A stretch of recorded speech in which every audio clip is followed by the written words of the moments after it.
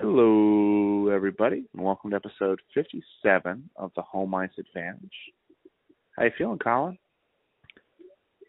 I have never been more energetic to watch hockey in my entire life. You've been very energetic on Twitter. I've had some free time. Yeah. So, I want to get into the game a little bit and then go into what we want for Game 3 as well. What were your thoughts on the game? Just kind of overall. I guess it's true for the whole team, but I am so fucking proud of Andrei Svechnikov. Like, 2 years ago, we wouldn't have won that game because Svech would have gotten the misconduct at some point. All because they were goading them on it. And Svech had 2 penalties, don't get me wrong, but none of them were outrageous. Like, they made sense. Maybe one of them not was a tripping too, I think, or it was a high sticking, and it was a high stick. Yeah. One of those, and it wasn't on purpose, but you still call it. So he really only had the 1 penalty.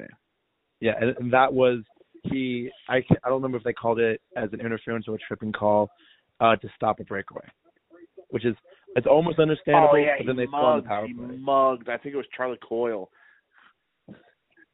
But that man had been getting goaded all night long by Boston to start something, and that just can't be part of Svech's game. He can, throw the big hits, of course, that's what you're there for, but you can't drop gloves. You can't get into all this extracurricular after the whistle, because you have to focus on the game. Like, we're here to win games. We're not here to win scrums. Yeah, for sure. And so 4-2 final, 5-2 final, right? 5-2 final. Yeah, 5-2. I want to talk about the penalties. So when we were leaving the game on Wednesday, I told you that I was really worried that the Hurricanes would just not get a call on Friday in Boston. I went back and watched the game and kept an eye out for the penalties. And we'll talk about, obviously, there were a couple there was a big hit, like a hit that wasn't a penalty, a hit that was, and we'll get to those here in a second. But after watching the penalties, I think there wasn't a lot called that wasn't egregious. Like, they're going to call that Forbert high sticking on Teravainen, you just can't do that. I felt like a lot of their penalties, I think from like a Canes fan perspective, the textbook penalty this year for you can't do that. Do you remember when Chris Letang stabbed Trocheck 4 times? Yeah. On his way out of the corner, and the ref very clearly did not want to call it, which is fine. It's 3-on-3, union protected jobs and all that. But it got to a point where they were like, hey, now you're spitting in our face. Like, you thought you were going to do that 5 times, And so I don't think we got I don't think we got a lot of penalties that weren't pretty clear penalties. I don't think they overpaid. We could talk about this first. Antti Raanta goes down. Obviously spooky. In the building, I was basically ready to put Pastrnak under the guillotine, or guillotine, if you will, and just tell him to have a great day. Go ahead and take his head off. But after watching it again, I think he knew he was falling backwards and half moved, but half was it would be fun to ruffle this guy's feathers. I do not think that he intended for that to break the way that it did. So I actually think the 2 minutes was fine on that one. I agree with hindsight being 2020. It is nowhere near as bad as it seemed in the building. In the building, it was as if he stabbed Raanta too, right? Yeah. And they called the 5, which you should do because that lets them review it. That makes perfect sense. We talked about this last podcast. I would always call over and go to Toronto, get a video review. Hockey's really fucking fast. Put yourself on a place. you can't deny. There was no doubt in my mind that he didn't want to throw that punch on Ronta. Maybe you run into him, you can't control that, but you can see him raise his hand to punch Ronta in the back. Yeah, and I I think that's your 2 minutes. You know, I just, in hindsight, I didn't think that was a tremendously bad hit. I don't think he got fined or anything for it. It just kind of was what it was. And, like you said, I thought the Hurricanes, I think what we're seeing here, did you see that Luke DeCock paragraph? I did. And I'm going to paraphrase the very end of the paragraph, but he said the Bruins were trying to win after the whistle because they could not win in between the whistles. That's pretty good. And I think, great team, great organization, great players. I think what you saw again last night was they're just not as good as us. And they've reached this part. You want to hear something outrageous? Do you want to hear a real Wesley hot take? Yeah, I'm here for it. I don't know if the Bruins are all that much better than the Preds were last year.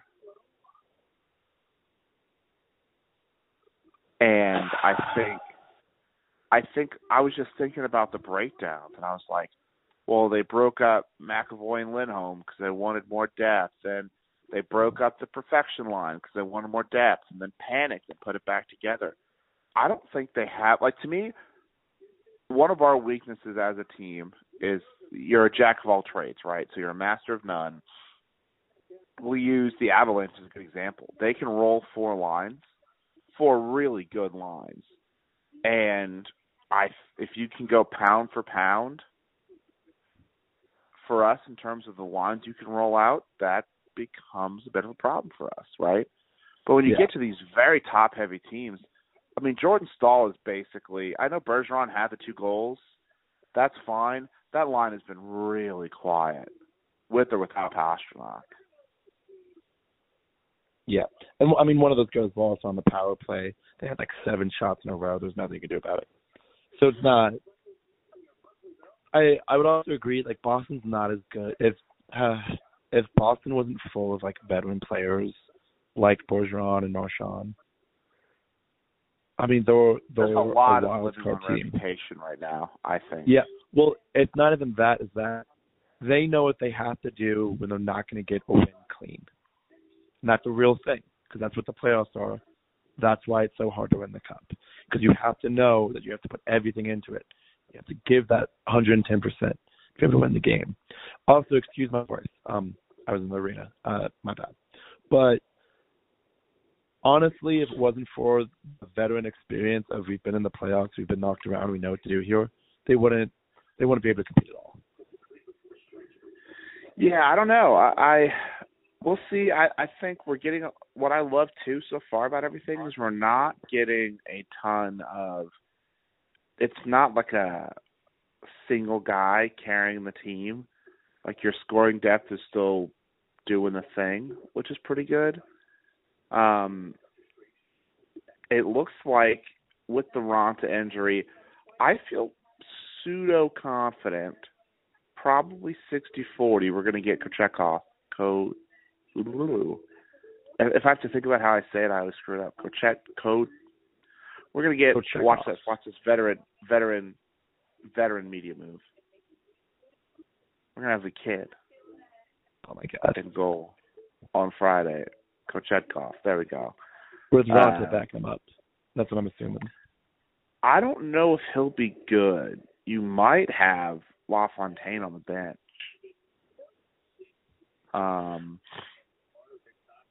He's skating. The quote is he's all but there. He's just not 100%. And I guess you're right. I don't know if that changes day to day though. You just say he'll be fine.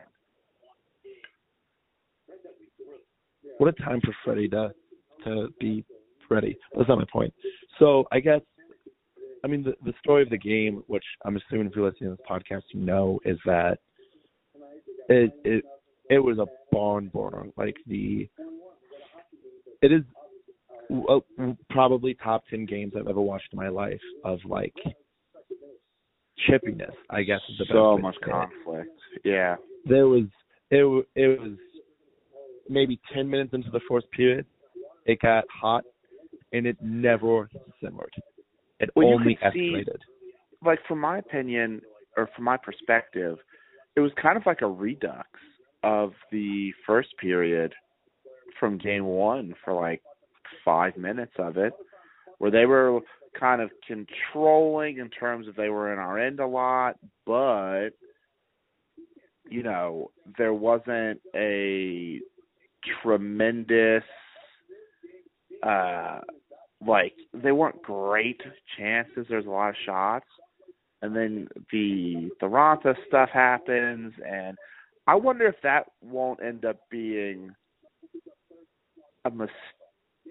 I thought they were playing well, and if you ran game one over 7 games, if that makes any sense, maybe the Bruins win. But instead they got the horses going, and I don't know. I just don't know, man. I just don't think. I think is so in the bubble or even the year before against Boston. It was so easy for them to catch us off guard, or not catch us off guard, but throw us off guard. Like you could hit us in the after mouth. Ronto went down, I was terrified of a dirty hit, and that's what they want you to think. That is exactly why they do what they do. That's why they go after goalies or defensemen, whoever they choose to target, so that you Do you want to hear a really good fearful. point I heard made on the what do they call it? The Jesse Blake Sports Report with Jesse Blake. Is that really what it's called? Yeah, it's pretty funny. I have like a thing I'm going to touch on too before we go into Game 3. But Jesse, I don't remember. It was the one Bruins fan from ESPN and the guy who does Game Over Montreal, and they were talking about how the Bruins used to goon it up and make you play Bruins hockey. And like, spoiler alert, they were really, really, really good at Bruins hockey for a long time. But they, like, the Canes may be better than them at Bruins hockey now. And I thought that was an interesting point. And as R2D2 is informing you, I'm sure, with his stat dump, how do you even start? I just don't know. I don't feel great about Game 3. I think that might be the hardest game to win in the series if you're the Canes. But I wanted to talk to you about something. Hey, you went wild on Twitter earlier. You basically started like 3 different arguments. And so for those who don't know, we both use the team Twitter account to like do. Wait. Before you get into that, let me finish my original point. It's so Boston's like entire MO for a very long time is to put beer into the hearts and souls of the opponent. Seth Jarvis literally was in like 4 different scrums. He literally beat the shit out of Eric Holla, the 20-year-old kid. Bro, Eric Holla is really getting to a point where like the Hurricanes just own him. Yeah. But go ahead and my Twitter arguments. But yeah, so you started all these Twitter wars of which I came in. I knew when you said 50 years that this was the 50-year anniversary of the 72 Cup. So when I saw that, I just kind of hoped we wouldn't get called on it. We did. I really thought it was 71, not 72. That's what that was, too. It's 71, 72. That's what, like, yeah, I know. That's the baseball seasoned it is what you did. You were like, like, that's exactly what the coolest thing about baseball is that it's always the X season. So it's like the 2020 season or whatever, right? The reason I chose 50 years, too, is because it's the 50-year anniversary of the New England Whalers for the WHA. That's why I chose that. And I thought I was clear about 1 year. Well, what's funny about it, too, is that, like, I was, like, some, like, idiot came in, and we were obviously, like, and I'm not going to go over all of them. She was like, this is a dumb metric to, like, count, but if we actually have double the cups. I was like, yep, you got me, 49 years. Argument. I mean, either way, 1 cup. Like, what do you guys want from us? The original comment was, so I didn't start wars, like, just explicitly and go into, like, Bruins content. But if I was looking at Canes content and like some random Bruins fan came after a Canes fan, I was there to defend. That was my mindset at the time. And this guy, I don't know, it was something about the Marchand line.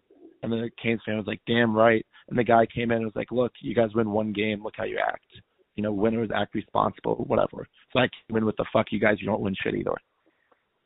Whatever. So one of the things I've had this epiphany. So there's some amount of R.A., Rear Admiral from Spit and Chitlets, was basically, he killed the era. He said it was over. And that that era of the Bruins were done, and they were a cup away from being part of as good as the Orr era, which was shocking when I read it. But I'm viewed like so many people picked against us, and I'm really starting to understand that nationally, people who cover the league, they don't. It's not that they don't watch games; it's that they don't care. Like I was watching. I used to really like the Steve Dangle podcast. It's become more and more unwatchable over the last 6 months. But in it, Adam Wilde, in the same podcast where they talked about the Leafs winning a Stanley Cup off Game 1, we're like, oh, the Canes are a perennial round 2 exit. We were just in the conference finals 3 years ago. Like, what do you mean?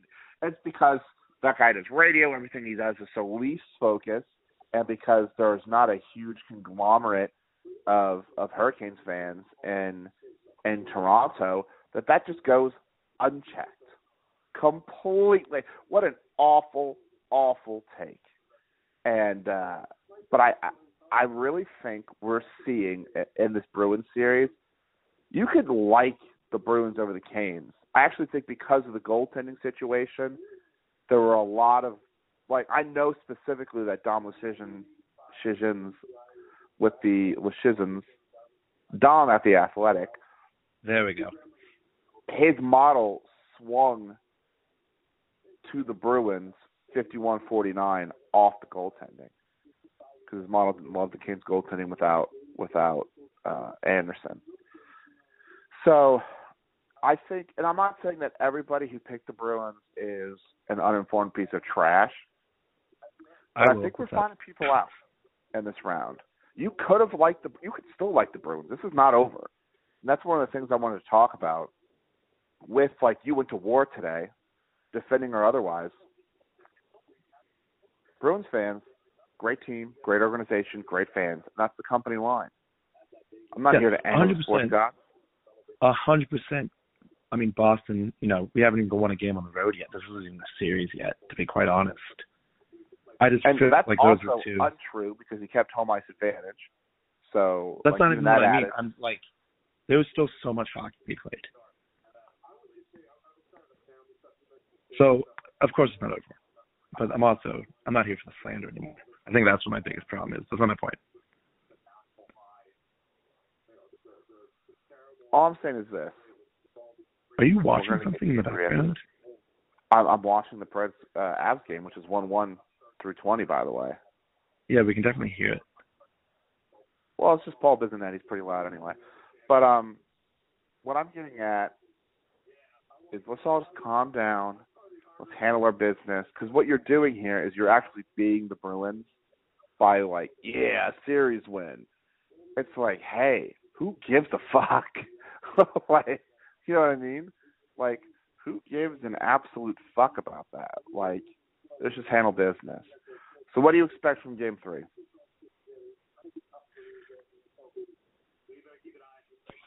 What do I expect or what do I want us to do? What do you expect? So not necessarily the same thing. I'm expecting Boston to come out and be even more ruthless than they just were. Which I understand, like, the league cracked down and there's 2 fines handed out. But at this point, Boston can't allow Carolina to get Game 3. Yeah. So it's going to be crazy. I think the Canes will get 1 of 2 games in Boston. I'm going to sneeze again.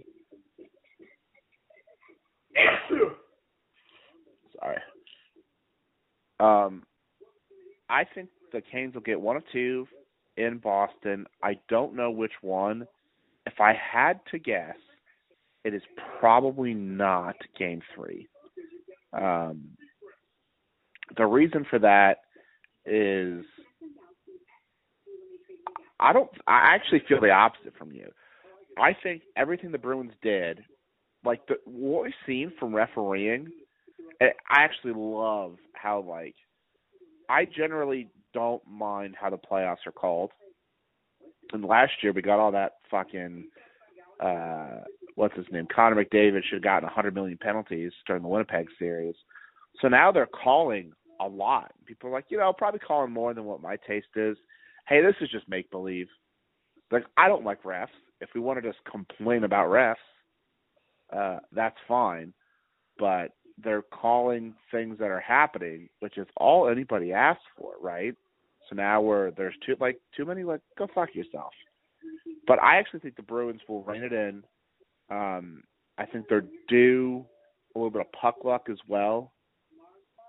And I don't feel great about Game 3, but I think you'll come back to Raleigh Game 5, which I believe was announced for 7 on that Tuesday, and then we'll go from there. So to be clear, there's no way there's not a conversation going on right now in Massachusetts about, we have to control ourselves. I mean, they've given up, 9 penalties?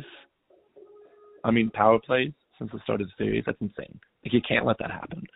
But yeah, Boston being Boston, if they get down 2-0, they're going to get chippy. Or if Andrei Svechnikov does his job, they're going to get chippy. I don't know if they can control themselves the way they need to at this point to ensure that they can get a win. Yeah, I don't know. We'll see. Hold on, I can't hear you. Hello? Yes? What was your line before I said? I don't think Boston can control themselves to win the game if they have to face adversity. Yeah, but they're due to score first. I mean, I think they're just Toronto's due to win the first round. That way, and we'll see. Of course, I'm not guaranteeing a Canes win here, but I'm saying it's more than possible. All right. Well, I don't have anything else to add. I think we'll for Game 3. I think they'll be more in control. I think they're at this point they're maybe kind of due for the way they've been opening games to score first, and that it'll be easier for them to play. I'm air quoting and throwing up at the same time when I say the Bruins way. And so we'll see. But, yeah, great game. Let's not overreact to beating the Bruins when it happens. It was funny. There's a guy who sits behind us at the building who we're friendly with, and we were talking about how for Toronto and to a lesser degree but kind of not, the Panthers, it feels like when they, make it out of the first round, that might be their cup, which would not be good for them, Yeah. So, yeah, let's go Canes. We'll do another one of these Sunday.